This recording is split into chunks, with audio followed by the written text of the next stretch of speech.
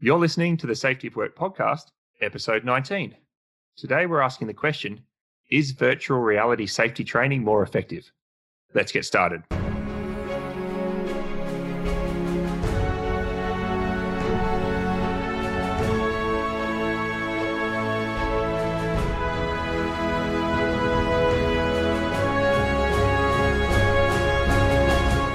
Hey everybody, my name is Drew Ray and I'm here with Dave Provan and we're from the Safety Science Innovation Lab at Griffith University. Welcome to the Safety of Work podcast. If this is your first time listening, then thanks for coming. The podcast is produced every week and the show notes can be found at safetyofwork.com.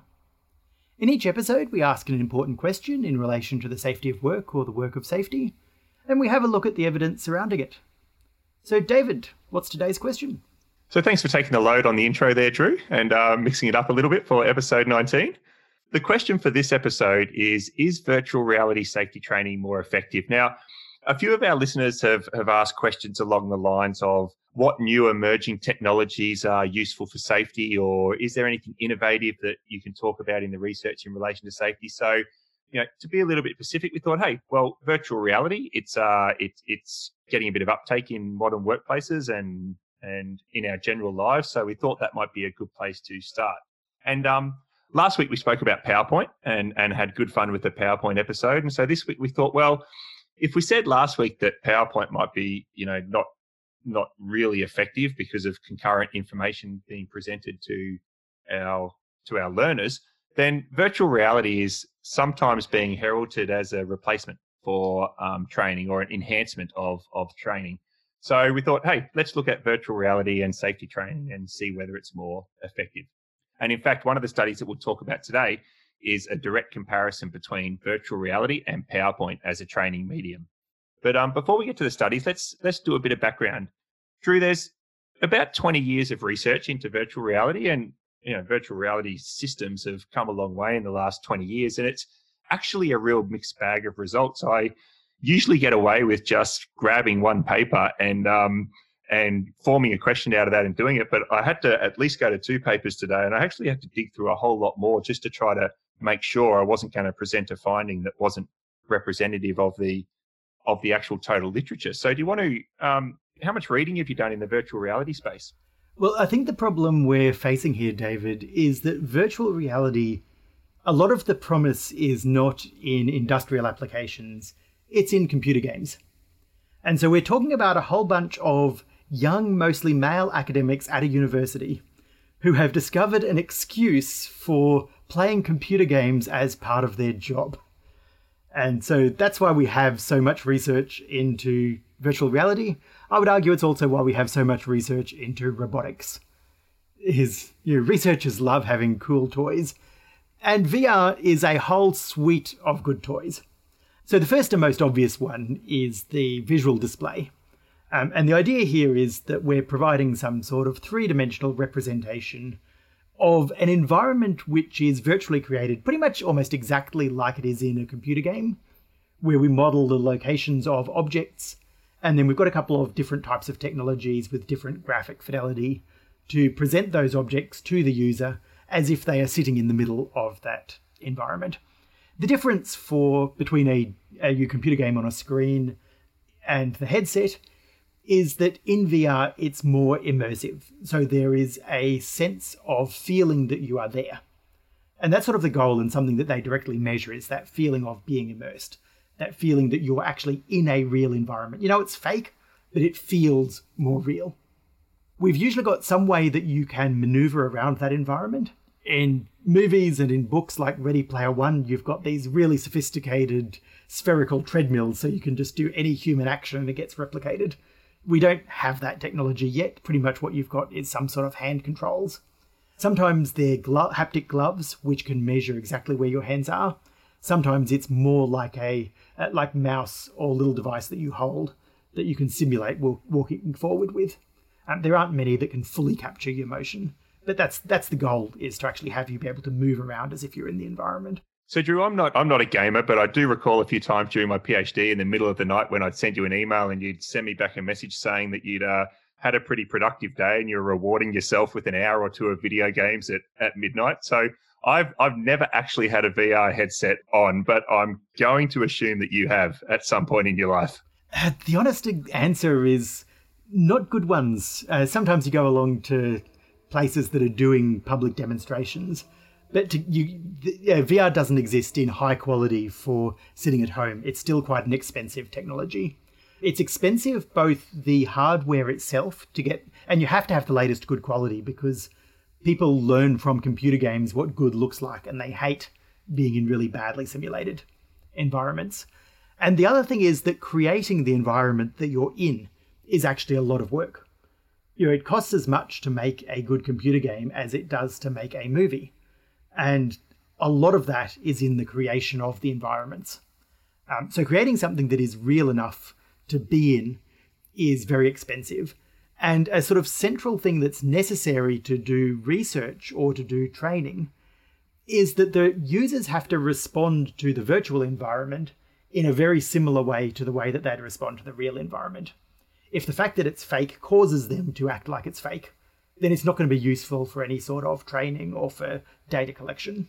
Yeah, we spoke about that, Drew. I think it was episode 11 where we talked about the commercial fishing sea skippers and that early computer kind of simulation of making decisions to safety over productions and those trade-offs. So, David, maybe you'd like to jump straight into the papers for today? Yeah, so Drew, like I said, I chose 2 papers. So I did a bit of work for this episode. And the first study was done in 2013, and we'll talk about the method and the findings. But based on that, I thought, no, actually, I've got to go and get something more current that talks about what's happened between 2013 and now. And so I got an experiment which had an expanded review section from 2019, just to make sure that we were going to represent the field like I mentioned earlier. So if we talk about these 2 papers one at a time and then sort of draw some general conclusions. Drew, paper number 1 was titled Construction Safety Training Using Immersive Virtual Reality. It was authored by Sachs, Perlman and Barak, who are all based in Israel across 2 different universities. And interestingly, the authors are from either the Faculty of Engineering or the Department of Management. And the paper was published in the Journal of Construction Management and Economics. So, Drew, like last week with the PowerPoint slides, we've got people who are not in safety departments at universities and are not publishing their safety research findings in a safety-related journal. Do you think this happens a bit? And do you think this sort of, what are the pros and cons of having sort of different disciplines doing safety research and publishing safety research in different journals? Well, obviously, it's great to have safety cross-pollinated with lots of other fields of research. And when it works well, I think that is really good for safety research. I guess the risk is that from a research point of view, what we're getting might not be up to date with the parent field. So, in the case of VR, we'd worry that, is someone who's using VR for safety a VR expert who's taking it into a new application, who might not know enough about safety, might be a little bit naive about what they're doing? Or are they someone from safety who's just grabbing the latest VR stuff without really knowing what's the best and appropriate ways to do VR research? When we get people who know both, when they understand safety and they team up with someone from another field or they become an expert in that other field, that's the best, where we get to you genuinely combine the parent field. But even then it gets a little bit harder for people consuming research because it's hard to know where to find the latest stuff. If you want to learn about VR, do you search for VR plus safety? Or do you just learn about VR? Or do you go to a journal where they publish lots of VR stuff? Or do you go to a safety journal and search for VR? It can be really hard to find and be sure that you're finding good recent stuff. And that then compounds if researchers have that same difficulty, so they can't build on research, they just end up reinventing things or going backwards. Yeah, I know it can be hard to be confident that you've thrown your arms around the body of literature when you're looking into a different topic, given how many different disciplines some of the concepts that we're trying to understand in safety can show up. So, in this study, the researchers they essentially the going in assumptions to their research was that the ability to identify safety risks in the workplace is acquired by people through their training and their experience. The researchers were already questioning traditional training methods that they saw in the construction industry. So their hypothesis was that providing safety training in a VR sort of virtual reality safety training in a construction site environment will be more effective than traditional training methods. And by traditional, they meant sort of face-to-face classroom style training methods, written information, PowerPoint, and some of those things that we spoke about last week. So their method for this, Drew, and I'll run through this quickly. They basically built a virtual construction site so that they could compile a set of training scenarios. They based the scenarios that they designed on another study that had identified the most frequent types of construction accident scenarios. And they had sort of 3 chapters to their training.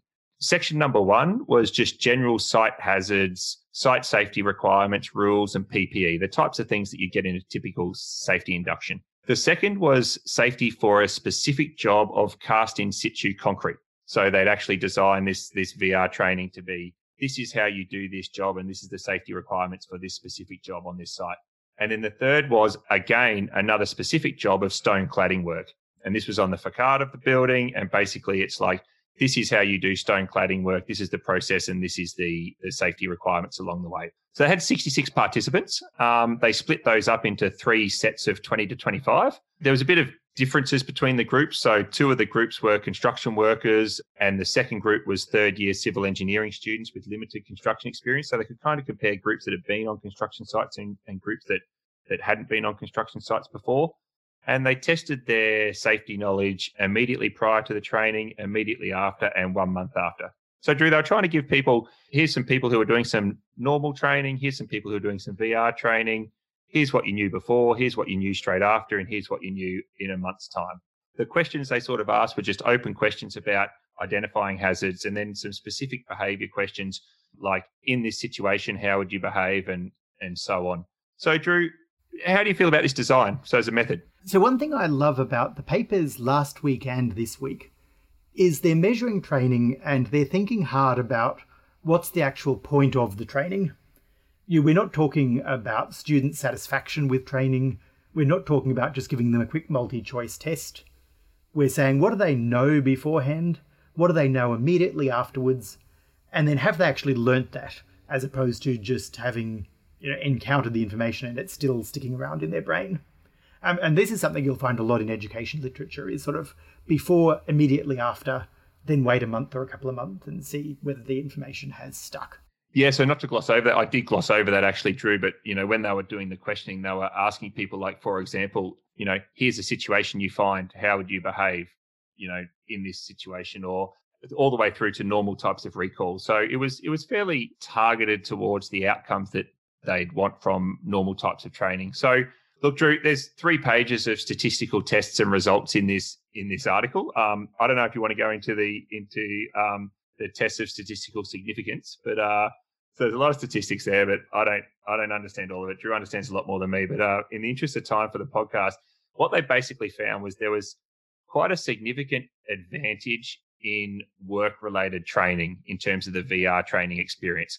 So for the stone cladding work and for the cast in situ concrete, where people are going through a work process and having the safety information integrated into that work process, their knowledge both immediately after and 1 month after was greater than the traditional training methods.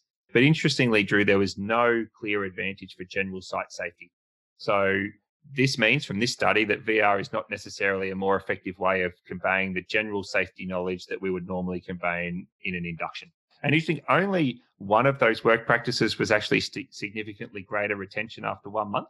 But Drew, it's interesting, like it wasn't that compelling in the findings for me, but the authors did strongly conclude that incorporating VR in construction safety training is recommended. But I'm not kind of so sure based on the results in the study. Yeah, so I think this comes back to what I was saying before about researchers wanting to play with cool toys. You don't want to publish your paper on VR in construction safety and conclude, this is kind of a dead end. Let's go back to preparing PowerPoints for people. You want an excuse to keep trying out your VR toolkit. And that's, I guess, one of the problems with academic publishing too, is we get to see this as a electronic black and white PDF. And we've got no idea whether, when they talk about using VR, whether it didn't work very well because VR is bad, or whether it didn't work very well because actually they didn't do a great job and they do need more money to produce a better VR training. And if they have a better VR training, then maybe it will work. So I think they are overstating their conclusion, but I do have a lot of sympathy with, we haven't shown it's bad, and give us more money and we'll try to make it work, may in fact be the next step. Yeah, and then, I mean, one of these things which I sort of wrote in here, but there was some better recall after 1 month of the training outcomes for the VR group, sort of across all three. And, you know, the authors sort of conclude that, you know, the VR experience translates into sort of better learning outcomes. And I was kind of like, yeah, but if the researchers came along a month later and said, oh, do you remember that cool VR thing we did a month ago? Do you remember what was covered in that? Versus, you know, saying the same thing to a group of people who just had a normal kind of classroom thing. There's a finding that from another paper in 2006 that actually goes, oh yeah, I can recall that information when you prompt me. But there's kind of no information that suggests that they were applying that knowledge to their work situations in the 1 month in between the two kind of like tests of their recall. Yeah, what I think is most interesting out of this is the difference between the general training and the work scenario training. And I think this is the sort of thing that can be reasonably taken out of preliminary work like this, is it does suggest that if we are going to spend more money on this, we are going to do more research, then the way to follow up is down that idea of simulating particular work tasks rather than using our cool VR toy just to replicate generic hazard training. Drew, I think we know the importance of the use of flight simulator training in the aviation industry and things like that, where we can simulate different real potential operational scenarios, and we can actually expose people to risk in a way that doesn't actually put them at physical risk and develop skills in that way. And I know, like, I think the Griffith Aviation School have just purchased a whole lot of VR headsets so they can actually help students with, you know, normal phases of flight type training. So you can have 20 students in the room doing VR phase of flight type training rather than, you know, one at a time trying to get time through a simulator. So I think there's real application for us to think about, like you said, in safety in relations to simulated work environments. But deciding that you're going to invest money to replace your general induction training into a VR headset induction training probably isn't going to change your outcomes of that training. That's probably a good point then to move on to the next paper, which we're doing a little bit of an accelerate forward in time, 8 years, I think. So what does the slightly more recent research say? Yeah, so I kind of thought, Drew, the VR technology is going to have come a long way in 8 years and something like that. So I thought maybe in that first paper, the VR environment was just not real enough, and we can't see the environment that was used, and you know they had some limitations with the actual how immersed they could get the participants into that environment. So I thought we'd go to a more recent paper, and this second paper was titled "Comparing Immersive Virtual Reality and PowerPoint as Methods for Delivering Safety Training: Impacts on Risk Perception, Learning, and Decision Making." I love it already from the title. I thought you'd like me to bring you along a paper with PowerPoint in the title, but clearly they were looking at comparing virtual reality and PowerPoint for delivering safety training and what impact it had on risk perception, learning, and decision making. So 5 authors based across 2 universities in Germany: Leder, Horlitz, Puschmann, Wittstock, and Schultz. And again, not from safety departments, but it was published in the Journal of Safety Science, Drew, which is a very reputable safety journal. So now we've got researchers who are not in safety departments, but they're publishing their safety findings in a safety journal. Do you see? You're an associate editor of Safety Science, Drew. Do you see a lot of submissions from outside sort of safety departments coming towards safety science? The honest answer is we do, and very often we just throw them back in the pond. What tends to happen is people have this finding and they say, well, it's vaguely related to safety, so let's publish it in a safety journal. But the contribution it's making isn't an advance in safety. It's an advance in measuring personality, or it's an advance in doing VR, or it's an advance in machine learning. And its application to safety is kind of incidental to the main contribution it's making. Sometimes we get stuff that actually says something genuinely new about safety, and I think this study is. So this study is directly talking about how we train people in safety, so is obviously relevant and within the scope of the journal. I got the exact same response, Drew, when I tried to publish one of my safety papers in a management journal, which was actually, this is probably better off going back in a safety journal. So I've seen that template response. So here we had 2 experimental studies. So basically, study number 1, there was 53 apprentices. They were split up, and they either did PowerPoint training or they did immersive VR training. And the researchers measured whether the learner's conscientiousness or locus of control moderated the effects of safety training.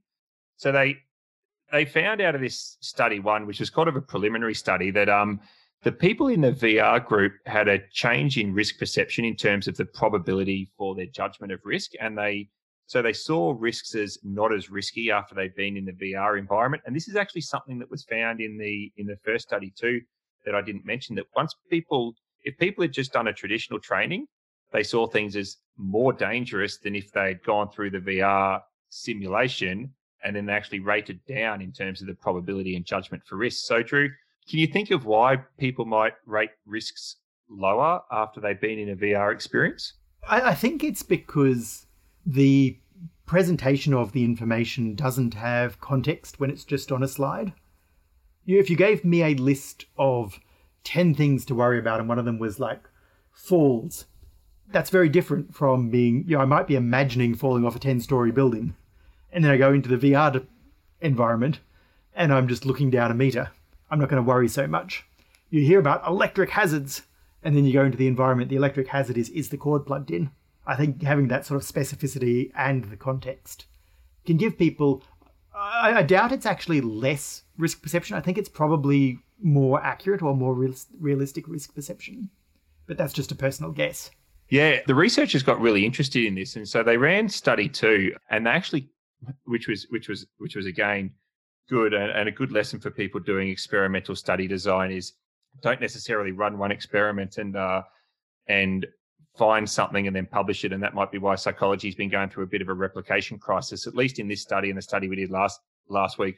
People actually tried to replicate their own findings before they published. So these researchers, they ran a second study and they couldn't replicate these results of study 1. And so after study 2, and we'll talk a little bit about the method in detail, but they basically concluded as a spoiler that, which was quite good for the researchers to just say we didn't find anything. They concluded that the costly procedure of developing immersive virtual reality does not seem justified for safety training, because the less costly PowerPoint procedure with vivid film scenes did not fare significantly worse in respect to these perception of risk outcomes, learning outcomes, and decision making. So I added in there about PowerPoint and vivid film scenes, Drew, because I want to actually be really clear in the design here as to why they ended up where they did. But do you want to say something before I do? No, I think what you're about to say is exactly what I'm interested in, which is that I kind of suspect that they tried too hard to make the PowerPoint and the virtual reality identical except for whether it was VR. And as a result, they were basically putting PowerPoint slides into a VR environment rather than creating an actual virtual experience. Yeah, and I think that was, we talked about researcher degrees of freedom and dilemmas, and they obviously really wanted to isolate this immersive VR experience. So you're exactly right. What they did is, and they controlled it actually really tightly. So they took high school students. Some were apprentices, but none had very much experience with the actual work or the machines involved in the training. So they basically couldn't have that. So the group of participants didn't have individual experience with the work and experience with the risk that could kind of confound it. They made the PowerPoint basically contain as identical content as they could to the VR. So they had vivid videos like you'd see in the movies. They had static sequences that were clipped out of the VR scenarios and things like that. So really the only difference was one group was wearing their headsets and had an immersive experience, and the other group was watching screens with PowerPoint slides with embedded videos and things like that. And then they went and measured these things like risk perceptions, where they asked people to assess the probability and severity potential of accident scenarios. They asked people to recall their knowledge of hazards in the training. And then they asked people to choose between a safe and an unsafe machine and why they thought it was safe and unsafe. So they were testing kind of applied knowledge. And Drew, in that context, they found, well, actually, the VR doesn't make a difference from a really, really good designed PowerPoint slide. Yeah, and my takeaway from this is that they were trying so hard to be fair and so hard to be careful about what was used in each format that they didn't use a lot of the possible potential compared to someone who was actually, trying hard to make the VR work, to the extent of using features in VR that aren't available in other forms of training. Now, I don't want to pretend that I know the answer here, that whether VR can be of benefit or not. But I think that by being so fair, they haven't yet answered that question. It's like, watching The Phantom Menace and then watching The Phantom Menace with 3D goggles and deciding that 3D goggles are no good because they didn't make it into a better movie. Yeah, I think that's it. So I think the question here would be is if you had your current traditional safety training, we wouldn't want you to form the conclusion from this paper that spending a lot of money on a VR environment isn't going to be better than what you're currently doing. We're not saying that at all. There's a fair chance that it would be or could be better than what you're currently doing. What we're saying is if you invested the same amount into your PowerPoints as you would go and then invest into VR in terms of the content, then you wouldn't necessarily have to take the step to going towards VR. But, I wouldn't want to listen to Runoff and say, oh, no, we're not entertaining any ideas around VR because our existing PowerPoints are just fine. Yeah, the other thing that I think we should point out is the one thing that they didn't measure was whether the PowerPoint itself actually worked. So we only have the sort of comparison of endpoints, which is a fair way of doing it, given that these were students who supposedly didn't know much beforehand. But it would have been good just to have that extra measure to check how much learning did they actually get out of the PowerPoints. So the answer from this study, the one possible interpretation is that VR was as bad as PowerPoint. Another possible interpretation is PowerPoint was as good as VR. So Drew, let's do some practical takeaways, and then we might talk, because I think both of us went and had a bit more of a dig into the world of VR as well, just trying to make sure that we weren't just missing something big and have one of our listeners come and kind of just lob something really obvious over the fence at us. But do you want to talk a little bit more about any practical takeaways that our listeners could take away? Sure. So I guess the first big takeaway we have to take, and this I think is fairly consistent with the broader reading that we've each done, that at the moment you can't say, hey, there is strong evidence that VR is going to significantly improve your training of sort of general safety topics. So if you're investing in VR, you're doing it as exploratory, innovative, testing out untried waters to see if you can get an improvement. You're not following in the footsteps of people who've done it and shown that it's worked. Yeah, so the caveat to that would be potentially if you're using your VR for simulated work environments. Again, just to go back to like what's done with training pilots in flight simulators and creating real work scenarios. If you're creating environments that provide people with experience in different situations that are directly relevant to their work tasks, so it's sort of a work training tool as opposed to safety concept or safety knowledge transfer tool, then, that's a different, I think, Drew, we'd probably say that's a slightly different question and we might have a different answer to that. Yes, and that would extend also to not just normal work situations, but to emergency situations as well. There's a separate body of research on using VR to study evacuations and to train people in how to handle really stressful situations. And we just haven't looked at that literature for this episode. So we're talking here about using this for your training people in things like identifying the hazards of a workplace, understanding what the risks are for those purposes. For that question, the answer is no benefit shown for VR, maybe with a yet question mark after it. But we're not answering the question about using it to train in work tasks or in emergency situations. And I think that's probably a good step-off point, Drew, to talk a little bit about the broader literature, because I had a bit of a look through and there is definite applications of VR into like the healthcare environment for handling the training of surgeons and healthcare providers in emergency situations. There's quite a lot in disaster response. There's quite a bit in the fire and evacuation space, not only for simulating evacuations, but then using the way that people do evacuate in a VR environment to go back and inform building design and evacuation plan development and things like that. So there's quite a lot in the VR research space, as you can imagine, in the last 20 years. And we don't want anyone to walk away with saying that David and Drew said that VR isn't useful. No, and I think there are two sort of clear threads that you can look at to distinguish between those spaces. One of them is the use of VR to collect information. And there's definitely a massive body of work in everything from medicine to flight simulators to emergency simulations, where the idea is we create a very realistic situation. We look at how humans behave in that situation. because it would be entirely unethical to actually put humans in that situation to study how they behave. So with no risk, or with very, very much reduced risk, we can study humans using VR. So that's a clear application. The second one is where we are using them for training. But again, it's putting humans into situations which are really hard to put them in. So in aviation, the trouble is that emergencies just don't happen often enough to put people into emergencies a lot. And it would be unethical to cause emergencies just to train people. So we give them those situations in a safer environment. And that's the sort of thing where VR not just has promise, but that promise has been realized in a lot of cases. It's the idea that just making training more exciting or making training more immersive, as opposed to making it more specifically real, that's the one that hasn't been shown. And it's similar to the literature on, can people learn by playing games?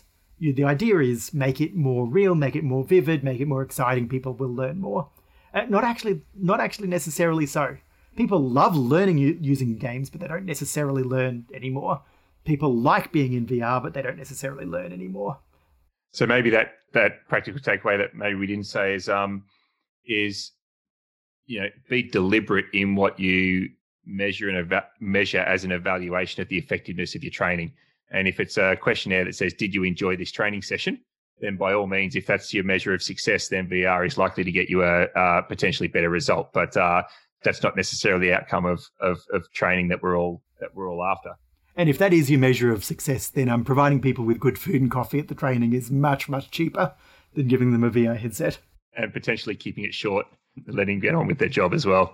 So, Drew, what would we like? What are some things we might like to know from our listeners? So I'd love to know how people are using VR. I think I've made a few jokes about it being your fun technology and a toy. But the genuine thing is that it's one of those solutions in search of problems to solve. And I'm sure people are using it for interesting things. They're finding interesting problems to solve with it. So I'd love to know what sort of things people are using. The other one that I'm interested in, which is, we haven't covered on this episode, but I'm not aware of a lot of research, so good to just know, is augmented reality. So that's where you do things like you look through your mobile phone at the environment, and it marks up the environment with certain features, either through training or through automatic identification. So I'd love to know what sort of things people are using in safety and what sort of ideas they have and how well it's working for them. That sounds like an invitation for Cam Stevens to contact the show, Drew, who's now working for a technology company on looking at safety solution design. So there you go, Cam. Give us a lowdown. So, Drew, at Christmas time, one of the other dads at my son's school just gave me a recommendation for a new VR headset that he got at Christmas time, and said he lost about a week of his life just exploring his new headset. So I think after this episode, I might have to go out and get myself one, and then report back to our listeners in a future podcast about what I think of it. David, I think we've established which one of us is more committed to spending time playing computer games. So in the service of a podcast, if you get hold of it, I'll be very happy to put in that work for you. We'll do some kind of controlled experiment between the two of us. So, Drew, today we asked the question, is virtual reality safety training more effective? Do you want to have a go at the answer? Well, I think the answer is, for generalist safety training, probably not. Unless what you're doing is providing simulations of real-world scenarios, either work scenarios or emergency situations, with the safety practices built in. Great. So that's it for this week. We hope you found the episode thought-provoking and ultimately useful in shaping the safety of work in your own organisation. Join in the conversation on LinkedIn, or send any comments, questions or ideas for future episodes to us at feedback@safetyofwork.com.